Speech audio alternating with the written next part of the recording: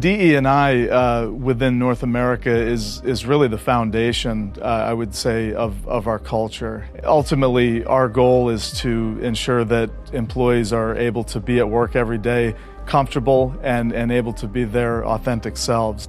And we have a group of Zymer resource groups that actually embody some of the minority groups, which are women, LGBTQ+, African American, Latino, and all of our other groups, to actually pull together trainings on our unconscious bias, different things that we may not be aware that we're doing, to actually show all of our colleagues and our Zymers that we're all a part of this.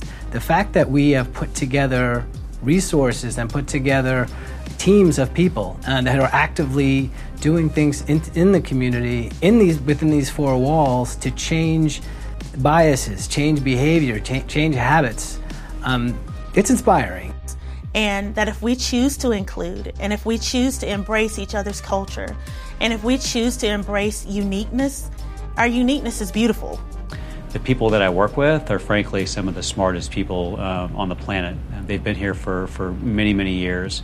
I learn something amazing almost daily. I think when you look across our broad employee base, you'll find something common that ties us all together within our great culture. I think that's what this organization and this company is starting to show, is that it's not about what is on the outside of the package, it's about what's on the inside of the package.